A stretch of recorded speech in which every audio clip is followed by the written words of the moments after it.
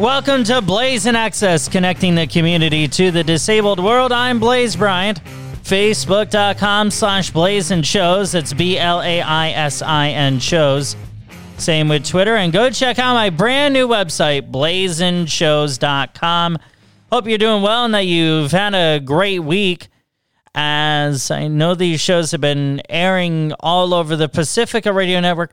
I have not done a great job of making them available as podcasts, which that will all change on Friday, February 19th, when we do a big podcast drop.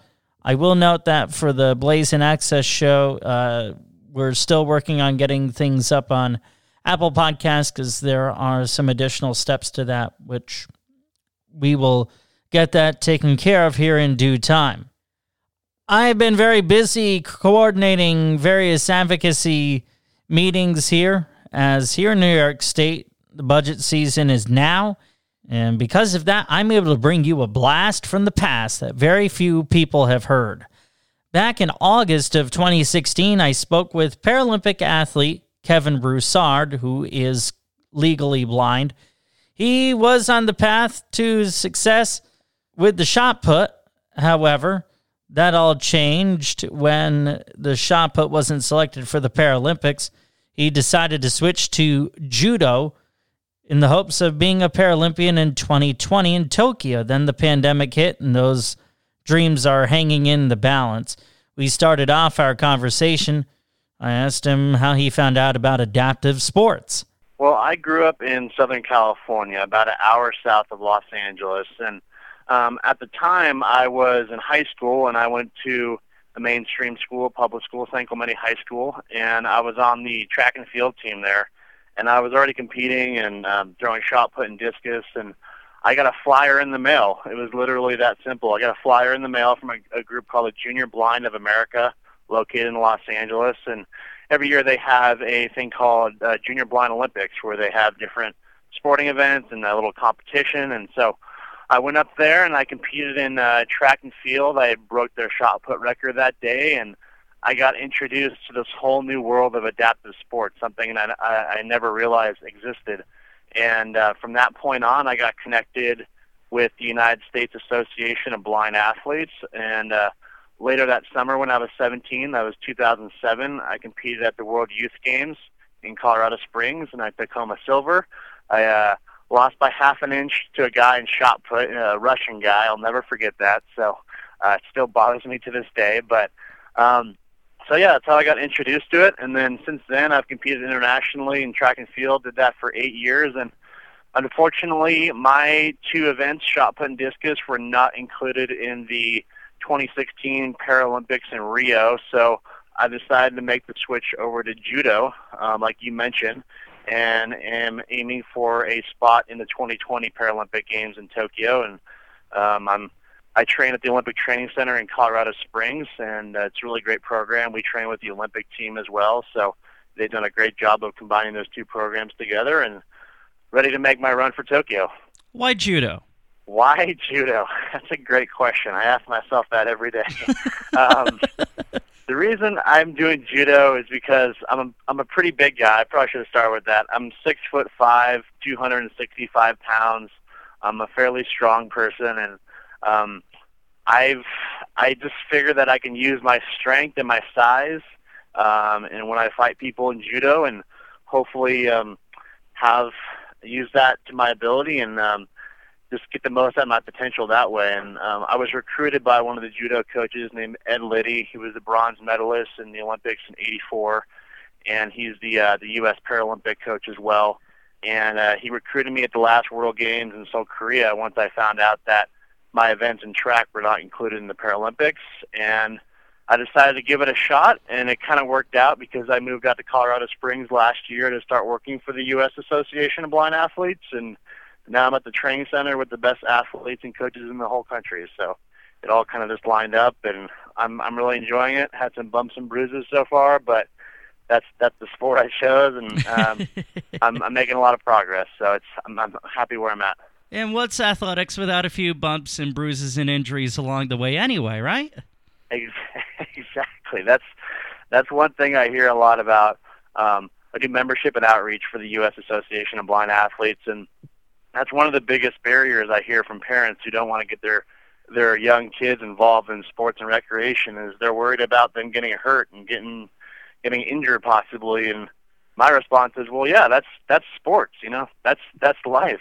You might get hurt doing anything that's fun. So it's all part of the process. And I mean, we could all sit in our house and do nothing our whole lives, but that would be no fun. So you got to get out there and, yeah, maybe risk it a little bit, but it's worth it in the end.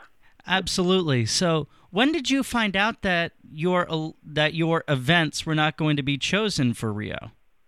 I found this out at the end of 2014, and by that time I'd already been training full-time for the World Games in track and field, and I'd also been running a pretty heavy fundraising campaign at that time to get myself to the World Games in Korea. And for those who don't know, if you compete on the international level, for the most part, you have to fundraise your own money and get yourself to these competitions, and they're not cheap, and especially the airfare and everything. So by that time, like I said, I had already invested so much time in training and fundraising to go to these games that I decided to stick with track.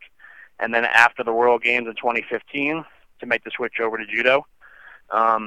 It's tough watching the Paralympics, not going to lie. When I watch the track and field, I feel like I should be there, but I've kind of had my pity party, and I've just decided to not use that negative energy to think about what could have been, and use that energy instead to focus on the road ahead and get ready for Tokyo, and do everything I can in my power to make sure I am on the Paralympic team come 2020.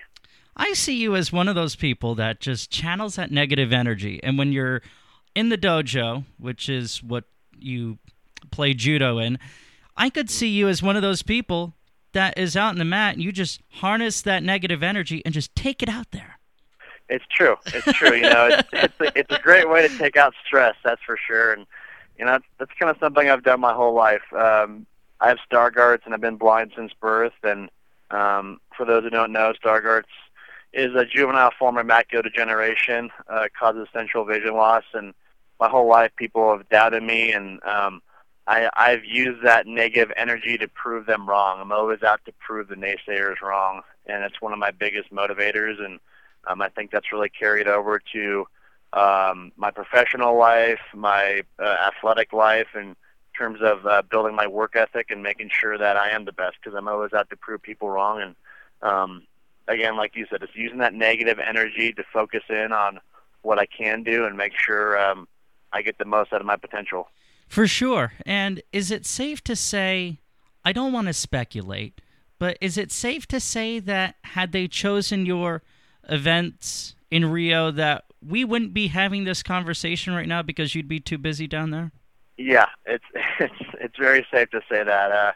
If you would have asked me to do an interview during this time when I was in Rio, I would politely decline or wait till after the games, because it's all about focus, and especially leading up to major competitions, I'm trying to stay off the phone and social media and all those fun distractions that fill up our day. Just because the stage is so big, and I wouldn't want to squander that opportunity. So, in a way, it's good. It's good for us. We can connect, but again, looking at the positives, not the negatives. Kevin Broussard and me, Blaze Bryant, from August 2016. You talked about switching over to judo, and you said that you are 6'5", and one of the first thoughts that crept into my head as you said that is, my gosh, you'd be one heck of a goalball player in all likelihood, because to sort of explain what goalball is, the ball is about the size of a basketball. It has bells in it, and the court is 54 meters long by 27 meters wide. I think I may have messed up the dimensions, but either way, the dimensions are 2-to-1, and I would figure that given your height, that you'd be able to defend the court pretty well too. I think you're right, and I've had a chance to play it. I've only played goalball probably 3 or 4 times, and just to elaborate a little bit more on what you're saying, goalball is probably the most popular sport for the blind worldwide, and the U.S. men's team is third in the world in the Paralympics going into Rio, and the women is number 1. And for my work, I work for the U.S. Association of Blind Athletes. We run the Paralympic programs for both sides, and I've had the chance to go out to our resident program, which is in Fort Wayne, Indiana, where the men's team trains full time, and I've had a chance to train with the men, and it's a fun game, and it's although I am big, I have very, very little experience in the game of goalball, and it's one of those sports that takes a lot of time to get used to and perfect, especially on the international level. And I mean, who knows, down the road, maybe I'll have another sport change in my life, but right now one sports change is enough for me. But it is a really fun sport, and I get to teach it a lot as part of my job. We go out to schools and different organizations and show them how to play goalball. It's a very experiential thing for most people, especially if you have sight.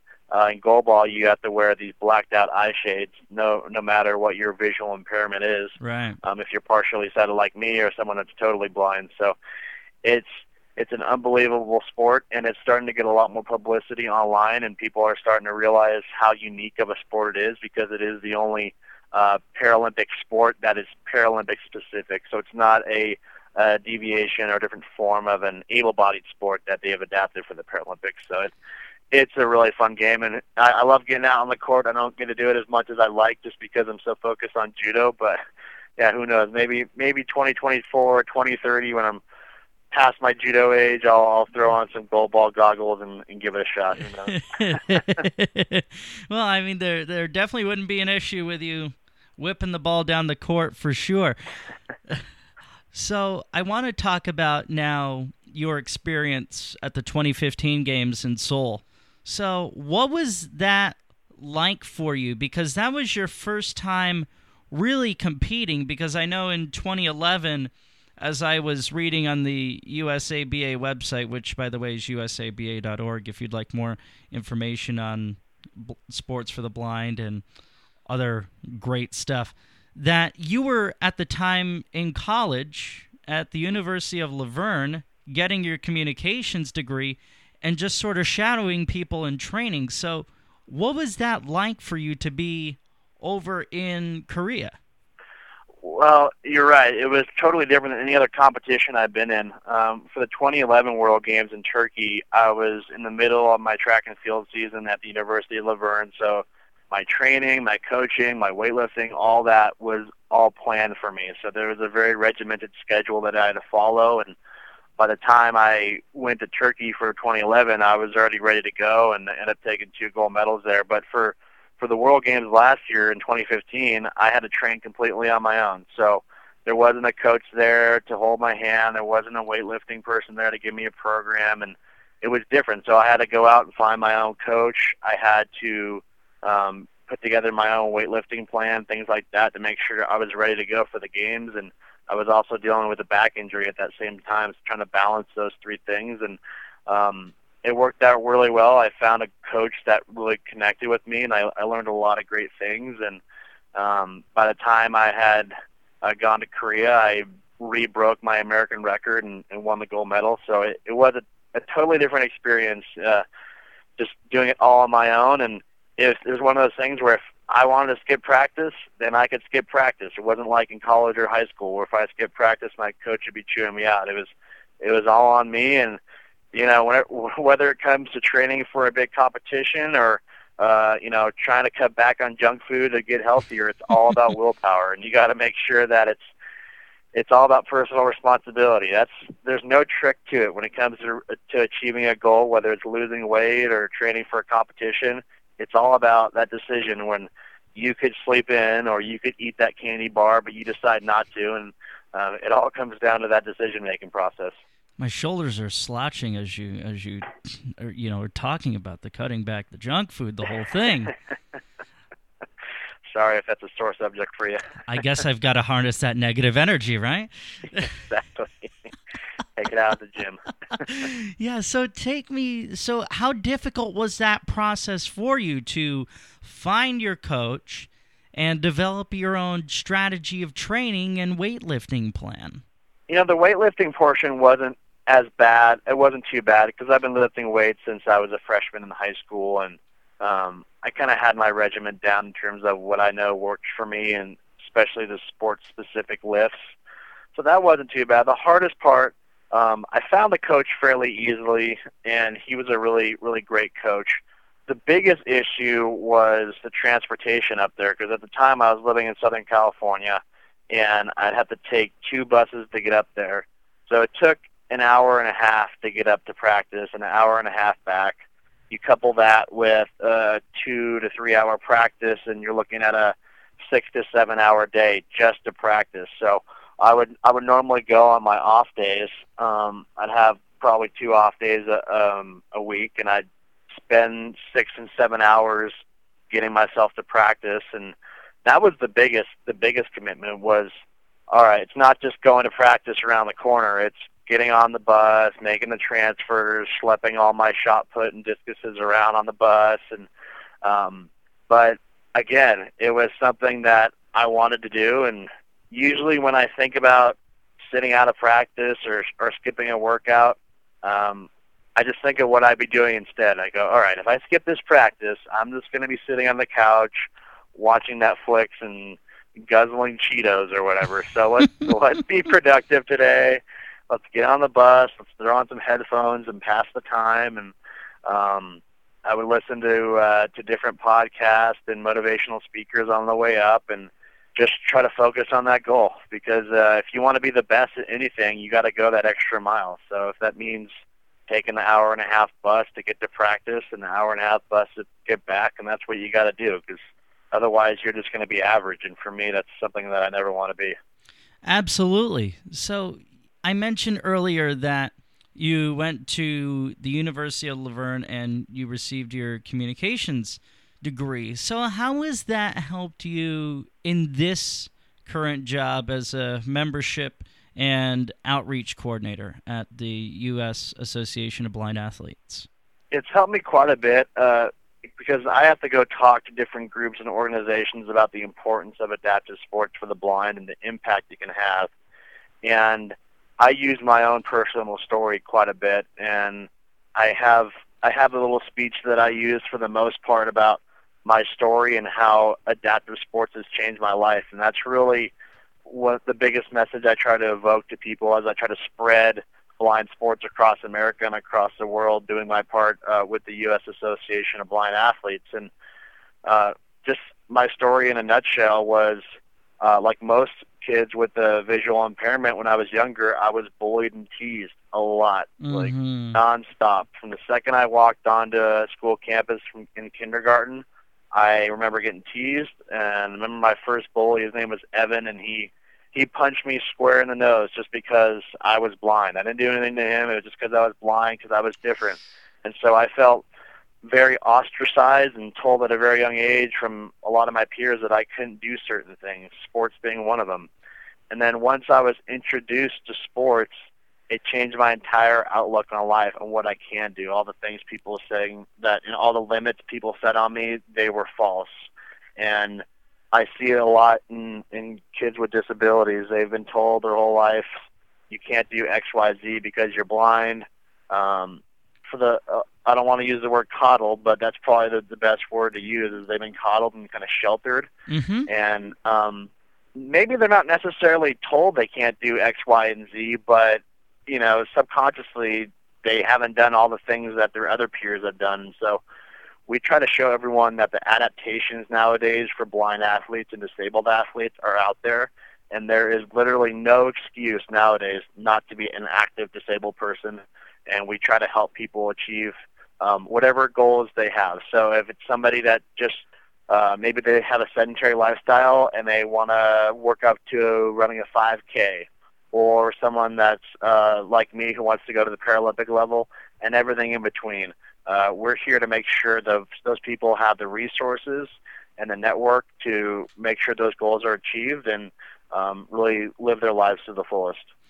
Absolutely, and I've experienced that. I've been, an active blind athlete. I went to a lot of different campabilities, sports camps throughout the country. So it is amazing, absolutely amazing how many people are told with disabilities that you can't, and then you're in an environment where it's you can, and then you do, and then you think to yourself, Who's going to have the last laugh here?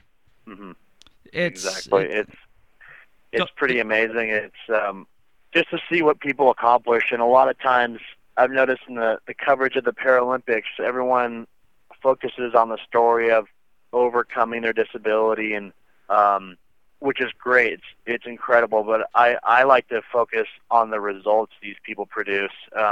Yesterday, for example, there's a blind athlete. She's a swimmer named Becca Myers, and she broke the world record in the 100 butterfly. She swam it in 1 minute and 3 seconds, that's wicked fast for anybody. I don't care if you're blind or sighted or what have you. That's incredibly fast. And we have athletes that run sub 11 seconds in the 100 meters.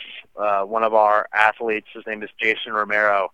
He ran across America this past year from LA to New York. He ran 60 miles a day for, I think it was 60 days straight. And so there's incredible feats being achieved by people with, who are blind and visually impaired. And it, like you said, it shows that once you start doing it, you can see where you can take it. And that's another one of the biggest obstacles I see working with kids who are blind is they're so reluctant to try things. Trying things is one of the biggest things to, you gotta, like they say in life, you gotta try things, and you're probably gonna fail at a lot of things, but you gotta try and to see what you're good at. And we always try to make sure they try things at least once or twice to see if they like it, and if they don't, well, that's fine. It's not for everybody. Not every sport's for everyone, but you at least gotta give it a shot and see what happens with it. Absolutely. I mean, and not to overuse the cliche of you miss 100% of the shots you don't take, but that is the reality. So what are your plans here? What do you have coming up in terms of your judo training as well as any prospective competitions? Well, the biggest competition we have coming up is in November. There's the Dallas Invitational and the President's Cup. And those are back-to-back. They're November 19th and 20th in Dallas. And it'll be a big competition, a lot of fighting that weekend. And I'm excited because the only competitions I've had so far was the Paralympic trials this year in Dallas this past April. And I did okay there. I was only in judo for about 3 months at that time, and really I had I didn't have a right to be out on that mat fighting against guys going for the Paralympic spot, but somehow I finagled my way out there. But since then I've improved a lot, and I'm excited to get out there and show what I got in Dallas in November.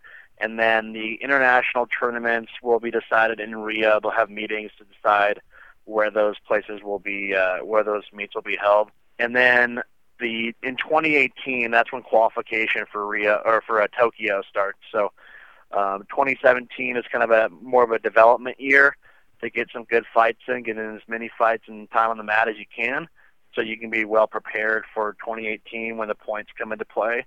And then outside of judo, I also do motivational speaking, and I have a TED Talks coming up in November as well that I'm really excited about. And my talk is going to go over the importance and impact of volunteering with the disabled community, and again, touching upon my story and the impact. And I had a track and field coach in high school that really took me under his wing and all through the course of my life, and I'm hoping to show people that people with disabilities have a lot of potential. It's just a matter of getting maximizing the most of it out of it, and how the general population has a role in that too. So I'm excited to do that. Hopefully, I will. It'll go viral and make a big impact on people with disabilities across the nation and across the world. So that's what I'm doing outside of work, and then with work, of course, just providing people with the opportunities and resources they need to